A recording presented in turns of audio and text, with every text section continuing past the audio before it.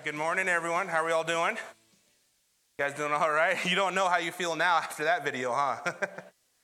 Hey, really quick before we go on, I want to welcome our guests this morning. If you're new here to the Rock Church, thank you for being here. I'm Pastor Vaughn, and know that we love you guys and we welcome you guys. Will you guys give it up for our guests this morning?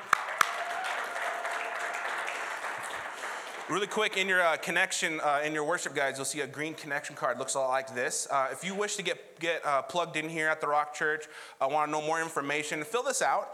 If you're a regular attender or church member, we ask that you would do the same thing. On the back of there is a couple next steps, as well as a prayer request. We do pray over these. I look over these personally, and all information is kept private. We actually shred them first thing on Monday or Tuesday. But go ahead and fill these out. And in the back of the sanctuary or out in the foyer, there's a giving box. Just drop that in there, and I'll go directly where it goes. You'll also see a giving envelope. Angie will touch on that later in the service. But go ahead and pull out our new sermon notes this morning. We're starting a brand new series called It's End of the World as We Know It. And can everyone say, I feel fine? Okay, I didn't quite believe you felt fine. But my prayer is by the end of this message series is that we would feel fine. I don't know, it seems like to me, everything around us is screaming, everything is getting worse, doesn't it? Like no matter where you go, you can read through a newspaper, you can go on social media, you can just go to Walmart, and everything is saying the end of the world is coming. It's coming to an end, and you as a person, you have the obligation to freak out.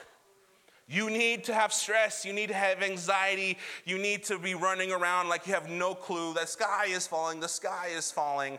That's what the world wants you to do. But my prayer towards the end of this is just like there is we can say the end of the world is coming, we know it, but I feel fine. And I think we need to get there as Christians, as Jesus believers, because really we should not be wavering no matter the circumstances, amen? Like we as Christians, we read the Bible, hopefully. You saw how it all started. And if you want to jump to the very end, you know God wins. So yes, the world is ending, but we're going to be okay. We're going to be all right. But I know our world can really have a big play on that. You can look at our political realm. I don't have to talk too much. I don't like to talk too much about politics on stage, but it feels like our nation is more divided than ever with the left and the right. There's a lack of transparency and truthfulness with our leaders. Corruptness is a trend now, and you watch the news or you just look through social media and they tell you the world is dwindling due to our political culture. You can look at technology. We love technology. I love technology. I love my smartphone. I don't know how I lived before this. I can tell you I come from the generations where we didn't really have a cell phone. The big block was still popular. For those of you, this section right here, that's when you clip it to the side right here, and it was about this big. And there wasn't a screen on, there was just a bunch of numbers. But then I got in high school where I got my first cell phone, and it was a Nokia block where I could only play the Snake game. That's all I could do. And how many of you guys remember that Nokia phone, right? And then like the Razor Flip came out, and you're like, oh man, that's what all the cool kids had. I wasn't part of the cool kid group. I didn't get the Razor Flip. And so I got stuck with the Nokia, and then the smartphones came out.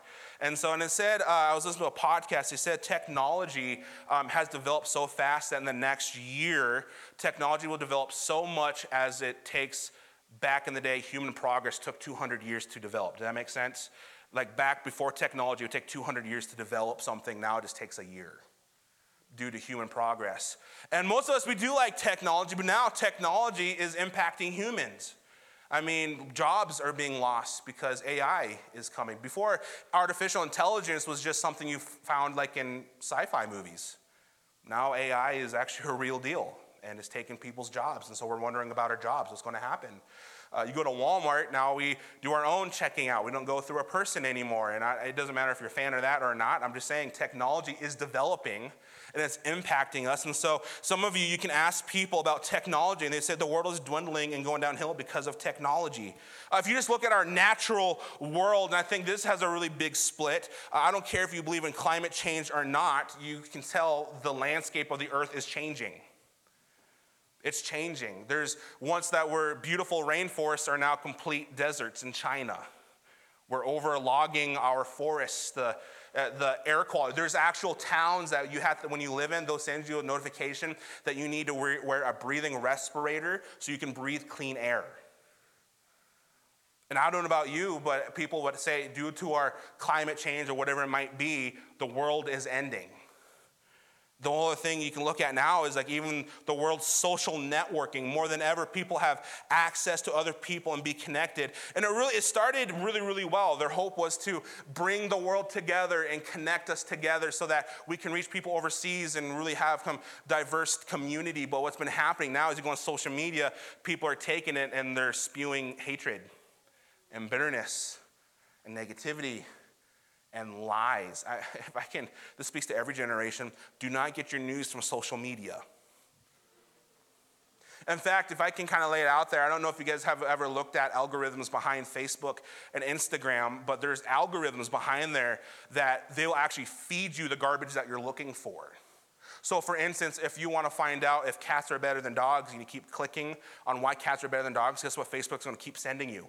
Cats are always better than dogs. And all it does, it feeds your biases. And so you don't get truth. You just get assumptions and opinions. And because of that, now more than ever, generations are against generations, families are against families, job careers against job careers, and people can tell you because of the social networking, our world is just going to hell in a handbasket. And so no matter where you look in our realm, the world, it does look like it's ending. If you ask anyone on the street how they think it's going, I can bet you they'll tell you they don't think the world's in its best shape. The world is very in a bad condition. And that's really why we're doing this series, because while it looks like our world's going to end for the majority of people, it brings fear. But I want us, despite the world's condition, church, I want us to be at this place where it's the end of the world as we know it, but we feel fine. That we're going to be okay. And over the course of the next 4 weeks, we're going to talk about some pretty grim topics. And I would just kind of put this out there because we do want to preach a message of hope and uplifting, and we'll make sure we end the message like that. But we're going to talk about some really hard topics over the next 4 weeks. Today, we're going to talk about how evil entered the world. How we have this knowledge of good and evil, and due to human progress, how has it impacted us as believers? Next week, we're going to be talking about the book of Revelations. How many of you guys read the book of Revelation? Yeah, some of us. I'm actually surprised because some of us, we get to that book and we skip it. Either it scares us or we don't understand it. But I'm telling you, God has a say in how the world ends, and for people who follow Jesus, we're going to be all right. We're going to be okay. But we're going to look at that. Week 3, we're going to confront evil and tackle the question, if God is so loving, then why do bad things happen to good people? Which that's the biggest question. In fact, my generation, the generation after me, that is the question that they're asking. If your God is so loving, then why do bad things happen? If he's all powerful, why isn't he stepping in and handling our issues? And there's an answer to that, believe it or not, in Scripture. So we're going to be looking at that. In week 4, we're actually going to develop our own personal survival guide and how to navigate this world and its issues. And so I want to let you know, come to this series, but be ready to talk about some really hard topics. And so today, we're talking about the knowledge of good and evil, and the best place to start with that is clear in the beginning. So if you want to open your Bibles to Genesis chapter 3. Genesis chapter 3. This is where we're going to start. And while you do that, I want to share a current issue that's happening at our house. I have 3 kids. I've got Aspen, who is 5, Micah, who just turned 4, and baby Brooklyn, who will be 1 in the next week. And so pray for me. My stress and patience is it's dwindling really, really fast. And especially with this current state of behavior in our house, Jill and I, we try our best to teach our kids good manners, to be respectful, to love one another, and to love Jesus. And not to like toot my own horn, but I think we do a pretty good job. Like it's pretty decent. Like Aspen and Micah, they can go to a place, someone will give them a sucker, and they naturally say thank you. As for me, that's a hashtag parent win, right? Like, that's a good thing. We go somewhere and a kid falls down, Mike and Aspen help them up. That is a parent win. When they say, Mom and Dad, I love you, that's a parent win. When they want to go to church because they love church, that's a parent win. And so I'm like, yes, we're doing like a really good job here. Let's keep going. But just recently, my kids have developed this behavior that I'm not a big fan of. And just to put it out there, Aspen, for an example, she gets really annoyed at Brooklyn. The baby Brooklyn, who's 1 year old, just learned how to walk, super cute. Can't really get mad at her for anything. She's a doll. But Aspen doesn't think so. Aspen gets annoyed, and when Aspen gets annoyed at Brooklyn, she pushes her over. And not just like a friendly little shove. It's Aspen's 5, Brooklyn's 1. It's a full-out linebacker. And there's some times where we walk out, now we've learned that we gotta be in the same room, because there's sometimes we found out, how did Brooklyn get from the floor to on top of the bed? Like, Aspen, what are you trying to plot here? And so she gets super annoyed, and she'll yell at her and just push her over. Micah has developed this attitude where he just doesn't listen. Anyone here going through that phase with their kids, have gone through it? I mean, he's 4, and he's like, I don't even care what you say. There was the other thing, because I like to play the lazy dad card sometimes. I'm eating lunch not at the table. I know that's a fail. But I'm eating lunch in front of the TV, a little quick lunch, and I'm being the lazy dad. I'm like, Micah, can you turn up the TV? And he's just talking. Micah, can you turn up the TV? Stops talking, doesn't look at me. Micah, can you turn up the TV? Still ignores me. And it gets to this point where I'm getting frustrated, and he's winning this whole argument. I mean, this is he just does not care. And in fact, he even gets to this point where he tells you, he says, Mom, Dad, I don't want to do it. I don't care. Oh man, if you ever want to that's like the time to, you want to do that. Brooklyn, who is only 1, her first word that she clearly says is no. Well, she's not really doing anything yet, but I know that's not a good sign to what's about to follow. But she says no to everything. And I don't know where she learned that from. Probably Jill. She's downstairs. She can't hear me until she listens to this. Might have to sleep at one of your guys' dog houses here pretty quick. But her first word is no. And what's crazy is all of this stuff with each kid, Jill and I never taught them to do this. We didn't intentionally teach them to say, hey, how about you tell me you don't care what I say to you? Or, hey, when you get annoyed at your baby sister, just plow her over. Or, hey, let's learn the word no. Can you say no after me? Say no. We didn't teach them any of this. And it's pretty funny, but even if you would just step back and just look at people, you will see people that it comes pretty natural to do bad things. If you can just be honest with even just looking at me, self-reflection, it's pretty natural for me to do bad things. It doesn't take a lot to do something bad. Or we can even use the biblical sense to do something evil. And the same goes for everyone here. Being evil comes natural for us.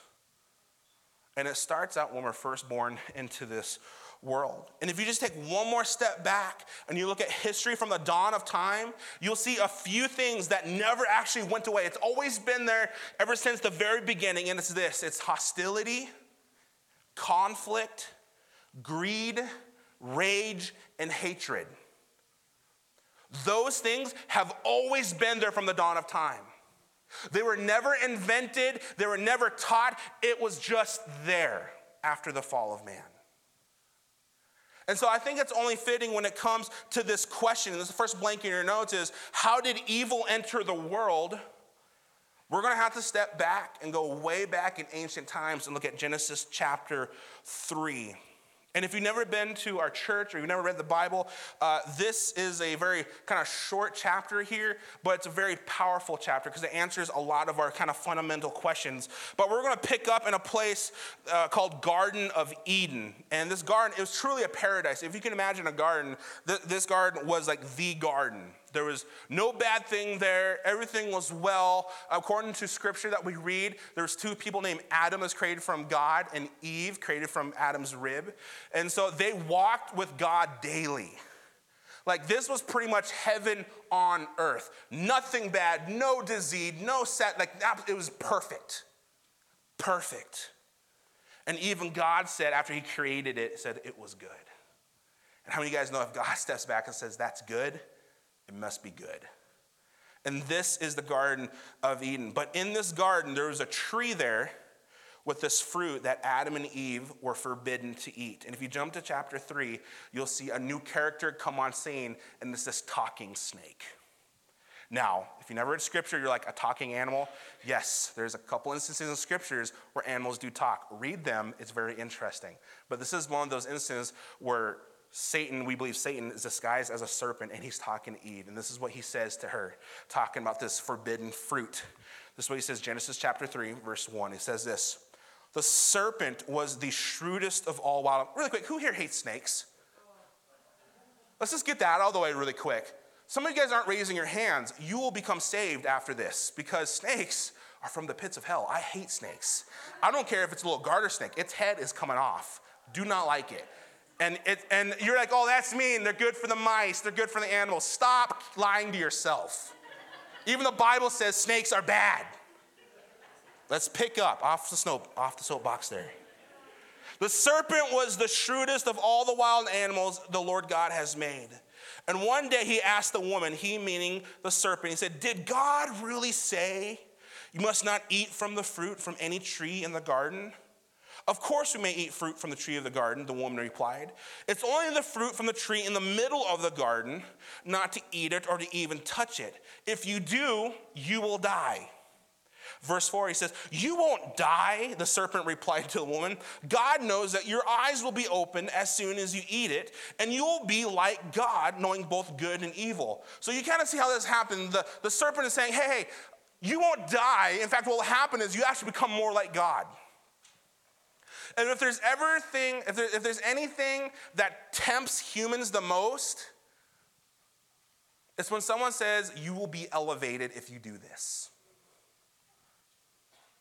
You will be bigger and better if you do this. In this case, the serpent says, you're not going to die. You'll actually be like God. God's actually holding back from you. The reason he doesn't want you to eat that fruit is because you'll be actually more like him. So he's actually holding back. Picking up right here, verse 6, the woman was convinced. She saw that the tree was beautiful and its fruit looked delicious, and she wanted the wisdom it would give her. So she took some of the fruit and ate it. Then she gave some to her husband who was with her, and he ate it too. I don't know why they didn't argue about it. He knew what was happening, was all that, but this is just what's happening. Then he gave some of the fruit. He was with her, and he ate it too. Verse 7, at that moment, their eyes were opened, and they suddenly felt the shame at their nakedness. So they sewed fig leaves together to cover themselves. Now, what happened right here is we see in picture of how evil entered the world. In fact, I can say it this way, because evil was already there, because the serpent was there. What happened is now we have the knowledge of good and evil. Before that time, it was perfect. Everything was fine. Everything was good. Have you guys ever heard ignorance is bliss a little bit? This was like God had the garden protected. It was perfect. Nothing was wrong with it. But since God is a loving God, he's a God of choice. You can't be a loving God and not give choice. He places a fruit in the middle and says, hey, stay away from this. And the serpent tempted Eve and they ate the fruit. And now because of that, we have this knowledge of good and evil. But here's the issue. The issue with knowledge of good and evil is this knowledge gives us enough to create and spot issues, but not enough to solve them. I think that's a typo in your deal, but that's the correct one. This knowledge gives us enough to create and spot issues, the problems, the things that are wrong, but not enough to solve them. That's the issue. Here's the thing, church. We are so good at spotting issues, aren't we? How many of you guys got the spiritual gift of criticism? Like, you can spot issues. You see the problems. You know what's wrong. You know what could be better. But the thing with knowledge of good and evil is it doesn't give us enough to solve the problem.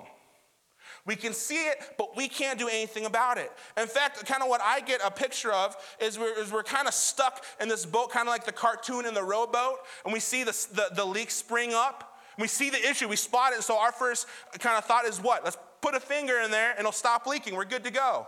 But then what happens? Another one starts popping up. So you put a finger in that one. And then you realize 3 more pop up, and you're like, what do we do? And then soon, the boat sinks. That is what happens in this world, doesn't it? We see the issues in our life. It could be your marriage issue. It could be a kid issue. It could be a parenting issue. It could be something at school, at your job. And you try to fix it on yourself because you see the issue. You know it's bad. And so your first instinct is to take it upon yourself to plug the hole up, but a few more pop up.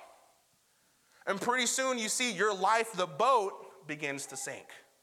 Anyone been there? I've been there. You try to plug all the holes, but the water keeps coming and the problems keep coming faster than you can solve them.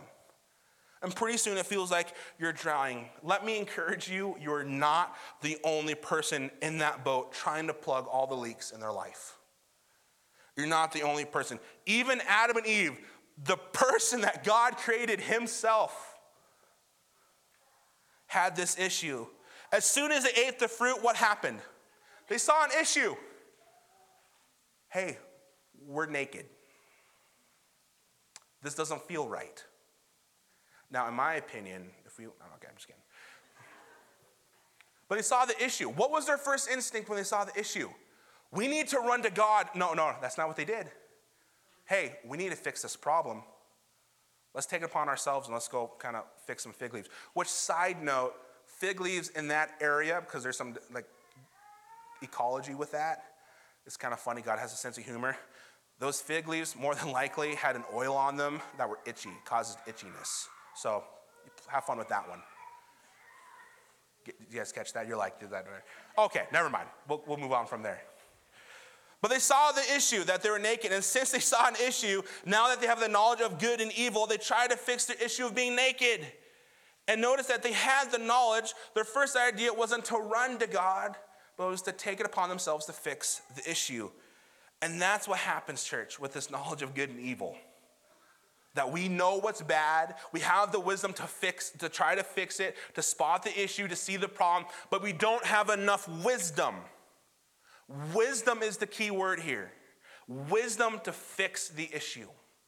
We don't. It doesn't give us enough to solve the issues on our own. And really, if you look at the world right now, our world is trying to give you a man-made solution for every one of your issues. Did you know there is an essential oil for every issue that you have?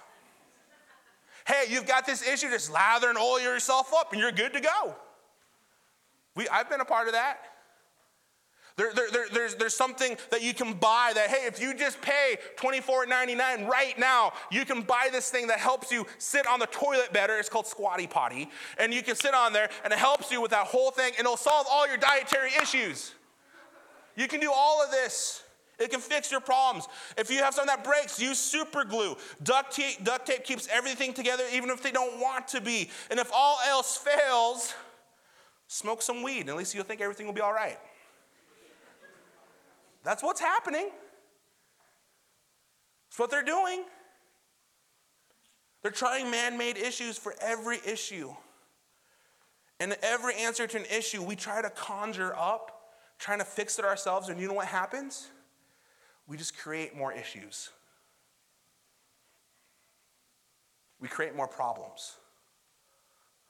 And soon we find the boat that we're sitting in overflowing with leaks. And we're sinking. And so that brings up the second question. If we have the knowledge of good and evil, how do we make it better? Right? That's what we do as humans. How can I make this better? How can I do it better? How can I perform better? How can I soup this up and make it even better and perform better? What can I do to make things better? Going back to my kids and the evil that they are doing,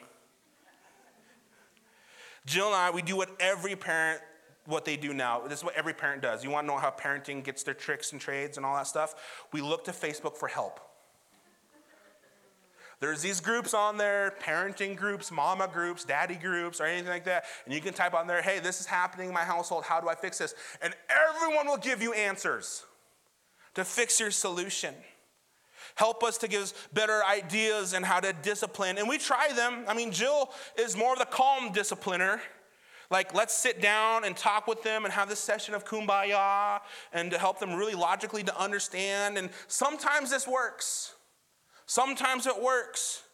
However, I'm Old Testament parenting. I am old. That's about the best way I can put it. I'm a little old school. You do something bad, I'm going to put the fear of God in you. Sometimes it's like, Micah, turn up the TV. Micah, turn up the TV. Babe, you got to talk to him. Use your calming voice right now. Mr. Rogers on him right now. Let's do this. It's not working. Micah, and then I'm about to bring the hand of God, that's me, upon his hiney. Not really hard, nice, just a little swat. That's still legal to do, right? Hopefully. And that's how we do things. And let me tell you, it doesn't matter which one we try to do, they both fail. They both fail. If you take a step back again and you look at the issues of solving the issues of hostility and conflict, of all the greed and rage and hatred, we try to solve these issues. We even have a prize to give to someone called the Nobel Peace Prize when we think they've solved the issue, but really they haven't. Because all it does is cause more problems. And the reason why this is an issue is because issue number 2 is this. Most of our attempts to make things better exclude God. Most of our attempts to make things better exclude God. Going back to disciplining our kids, I really had to reevaluate both of kind of our styles. We still talk calmly to them. We still give spankings. But we've also added this concept of prayer. That when they go to bed at night, we pray over them. That when they're awake, we pray over them. And we actually bring God into our attempts. If you wonder why most of our world is in the state that it is right now, it's because we've been excluding God when we try to make solutions. And if we fully rely on our own human progress when it comes to attempting solutions, those solutions will only be just for a little while.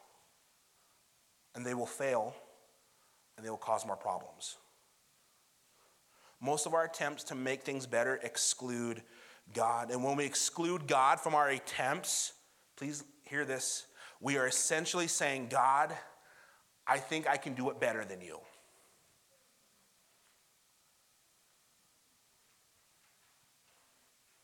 When you exclude God from your attempts to the solution, you are essentially saying, God, I can do it better than you.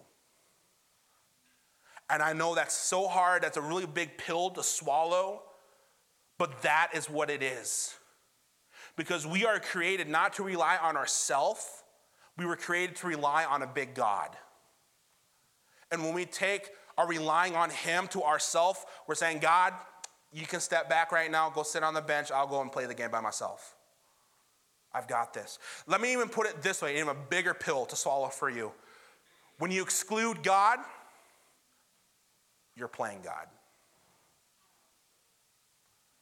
When you exclude God, you're taking on the role yourself as, I can be God. I can do it. Turn your Bibles to Genesis chapter 11, verse 1. Genesis chapter 11.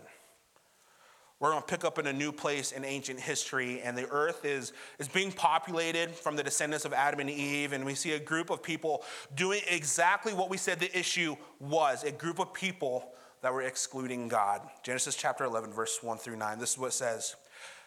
At one time, all the people of the world spoke the same language and used the same words. As the people migrated to the east, because everything, when you leave Eden, everything out of that garden has to go east, they found a plain in the land of Babylonia and settled there. Verse 3, they began to say to each other, hey, let's make bricks and harden them with fire. In this region, bricks were used instead of stone, and tar was used for mortar. And they said, come, let's build a great city for ourselves with a tower that reaches into the sky. This will make us famous and keep us from being scattered all over the world. So essentially right here, we see human progress. Before this, they were just making huts out of rocks. And someone had the clever idea saying, hey, I found out if you mix sticks with mud, you can create bricks. And why this was essential is bricks could have a much heavier load-bearing structure on it. And so now huts were only like maybe 1 or 2 stories. Now they can build a whole tower. And we see this even now with skyscrapers, because everything before skyscrapers, they were only a few stories tall. And then due to human progress with engineering, now we can have skyscrapers. And now if you go to any of the cities, you see the whole skyline, and the skyscrapers are scattered through the whole deal. And you know why skyscrapers were created? It wasn't so, hey, we can hold more people if we go up. It was like, if I can build this, everyone will know my name. I'm the one that built the Sears Tower. I'm the one that built this. I'm the one that built Paris. I did this. And now we have skyscrapers all over the world. But here's the thing with human progress. When we achieve things, it builds our pride. When we achieve things, it builds our pride. And when our pride rises, our need for God dwindles. And we get to this place that we think because of our self-achieved progress, we don't need God. And then we get ourselves into some very dangerous territory. Because of our self-achieved progress, our pride gets built. And we get to a place saying, God, I don't need you anymore. Whether you're coming out and just being super black and white about it, or you just kind of start naturally relying on yourself rather than God. And more times that's what it looks like. And this is exactly what we're seeing in this story. In verse 4, we see the heart of their attempt. They want to actually build a structure called a ziggurat. If you ever look up this story on Google Images, it just looks like kind of the Leaning Tower of Pisa. Actually, more historically accurate is this ziggurat where it was kind of like a pyramid, but it was made for bricks. It was like steps. And on top of this ziggurat would be where the deity, where the God would live. And in this case, there was no God. These people wanted to build it so they could be on top. And so they're essentially saying, God, we figured it out. We started making bricks. We can build a tower, and you ain't going to live on the top, God. In fact, we're going to do it so we can be famous in this world, not you. And when you do that, just like anything with human progress, God has a tendency of stepping in. And this is what happens.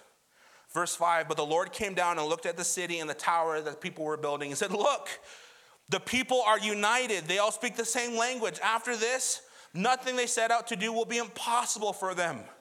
I can kind of just hear God in a very sarcastic, kind of mischievous tone says, come, let's go down and confuse them with different languages. They think they got it. Let's go teach them a lesson.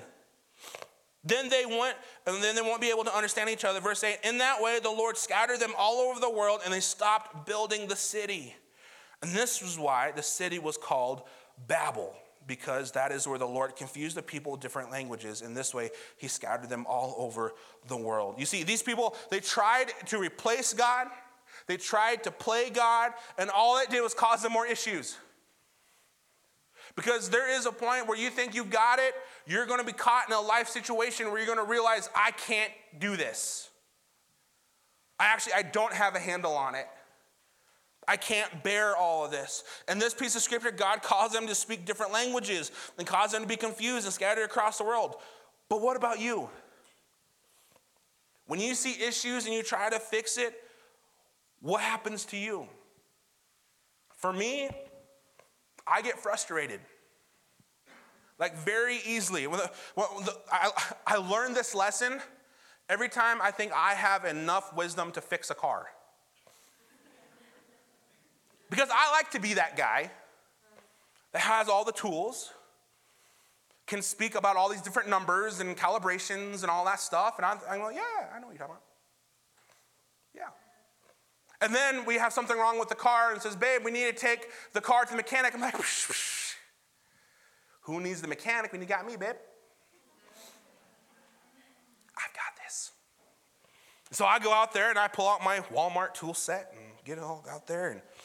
And I probably call a friend. I say, this is happening. And they say, hey, if you want to do it yourself, all you got to do is rip all this stuff out, put the new piece in, put all the stuff you ripped out and put it back in, and you'll be good to go.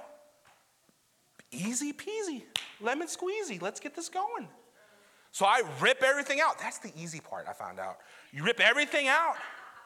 And then you see the part that needs to be replaced. And you take that out, and that's easy too. But now, my vehicle has this issue where it seems like the bolts change their placement. Like they were once here, but now I put this new piece on. The bolts are actually over here. And I don't know what's happening, but I get a little frustrated. And I'm thinking to myself, all they said was all I had to do was rip it out, put the new piece on, put the things I ripped out, put it back on, and we're good to go. And I get a little frustrated. But eventually I get on there and sometimes I cuss, but sometimes I'm... Thank you.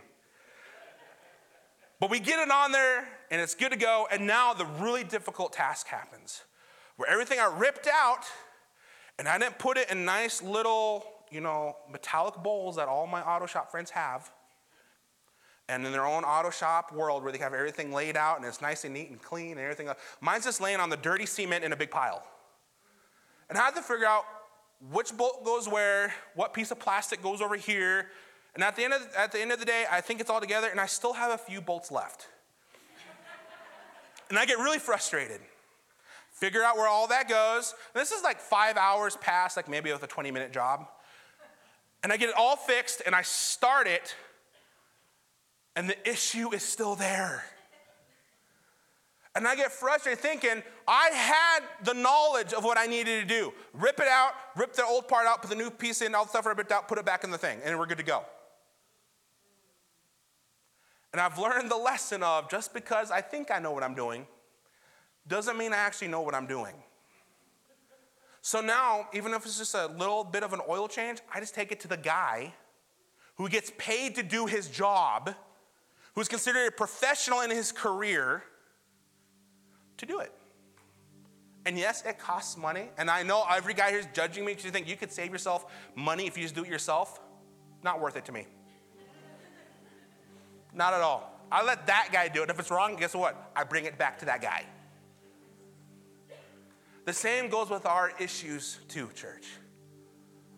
You have the knowledge of good and evil. You can see the issue. You can spot the bad problems. You can see those things.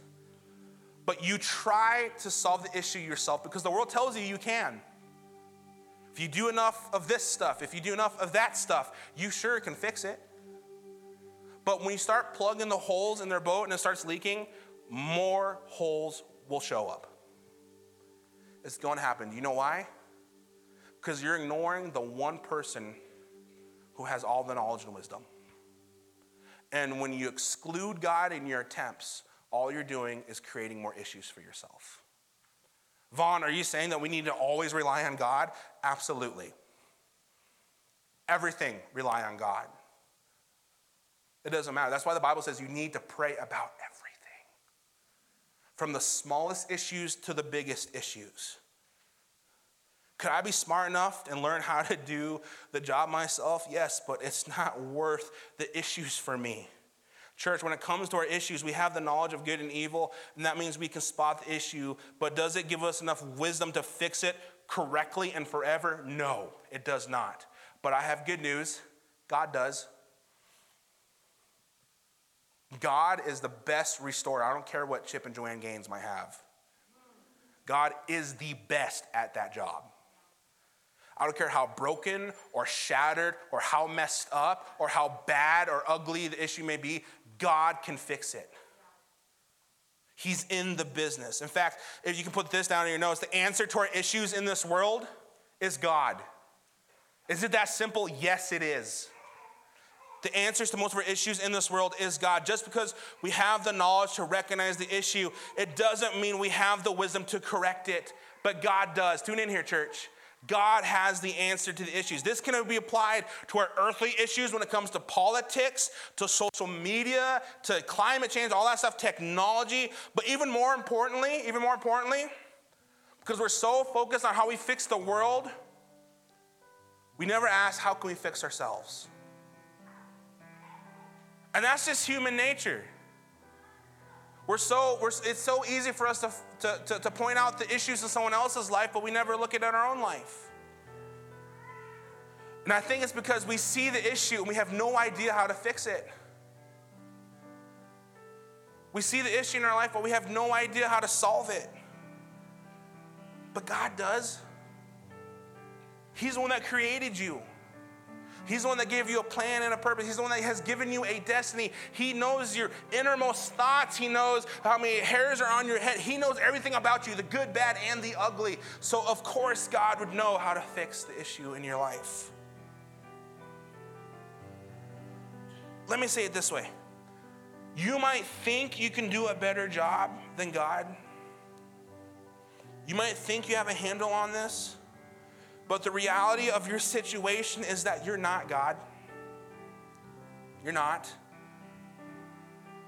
Maybe you have to remind yourself of that. I have to remind myself of that. You're not God. And you don't have a handle on this. Otherwise, the issue would have been fixed. You're not God. Otherwise, the issue would have already been fixed. But you have a Father in heaven that wants the best for you, that wants to be fully invested in your life. And he doesn't want you to be like Adam and Eve, where instead of running God to try to fix the problem themselves, he doesn't want you to be like people trying to be like God and thinking you have a handle on things, because all that happened in Scripture just created more problems for them. But instead, he wants you to do the exact opposite of what the world is telling you to do. He wants you to run to him. In fact, if you want to know what your first response should be, is to run to God.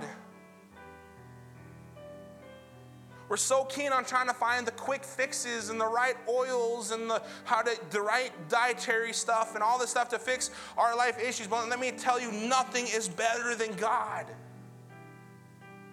God is the one you need to run to. Take your issues to God.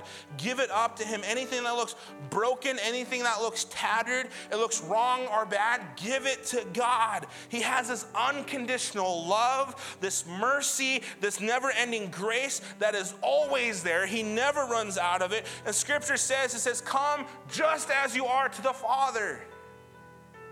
That's the whole reason why Jesus died on the cross. You don't have to go jump through hoops before you can make your appearance to God. To talk to your Father in heaven. Share your issues with him and trust in his infinite wisdom to handle your messes, to handle your issues, to handle your problems. I mean, we joked about disciplining our kids, but I had to get to a point where I'm like, God, I've tried everything. I need your help. And it wasn't like God gave me like a parenting handbook that says, hey, try this out. No, it was like something just like supernaturally changed. It was like because I was relying on God, this issue either corrects itself or it doesn't seem as bad as I'm making it. And that can be applicable to all of your issues, to your problems. Run to God. The reason why the world looks like it's ending is because the world has been so keen on trying to progress as humans, self-achievement. And this thing called pride has taken root and it's excluded God. And let me tell you, when things exclude God, those things get worse. But we as Christians, if we make our attempt to run to God first, everyone can say the world is ending as we know it, but we can confidently say, but I feel fine. I feel great. I feel okay. I know it's bad and I see how the world is going, but I gotta tell you, I've got some peace. I've got some security. I'm not scared of death. I think I'm gonna be okay. You can have that. You can have that. Will you guys stand with me?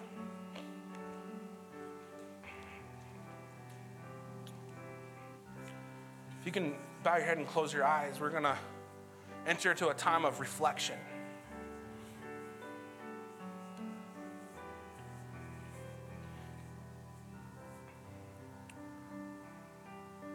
We have to come to a place, church, where we stand before God and say, I can't do this on my own anymore.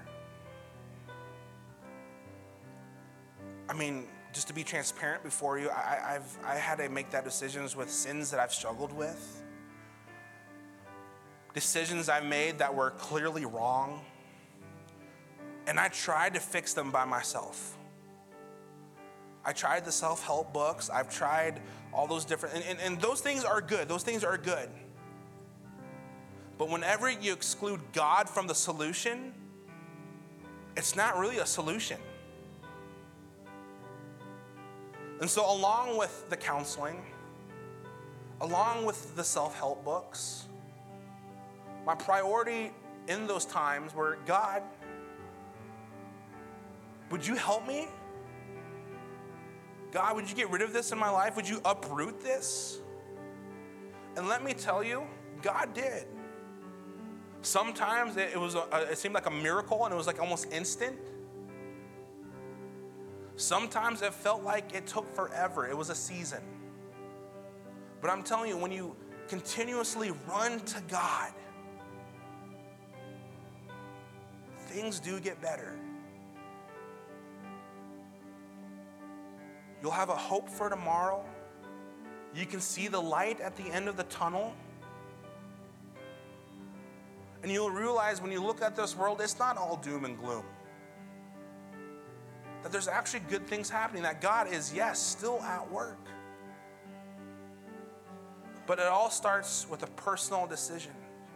So I've got two things this morning, and we're going to sing this song. First one is, maybe you're here and you've heard this message for the first time and you realize that I can't do it by myself. That I would like to have Jesus in my life. I want to make that decision. If that's you, would you just slip your hand up? I just want to pray for you. Is there anyone here saying, yeah, that's me? Amen. I see your hand, yeah. Is there anyone else? It's as simple as saying, Lord, would you come into my life? Would you make me clean? Would you forgive me of my sins? God, starting today, I'm not living for myself. I'm not living for self-achievement. But God, I'm living for you. I'm 100% relying on you. And Scripture says that by faith, you can know that you are saved. And you just start living it out. That means every single day, Lord, I'm living for you. Those tough questions come across, Lord, I'm living for you. Here's my second call. I'm going to be available down here to pray with you. I'll be over here in this corner over here. But we're going to sing a song called Broken Vessels.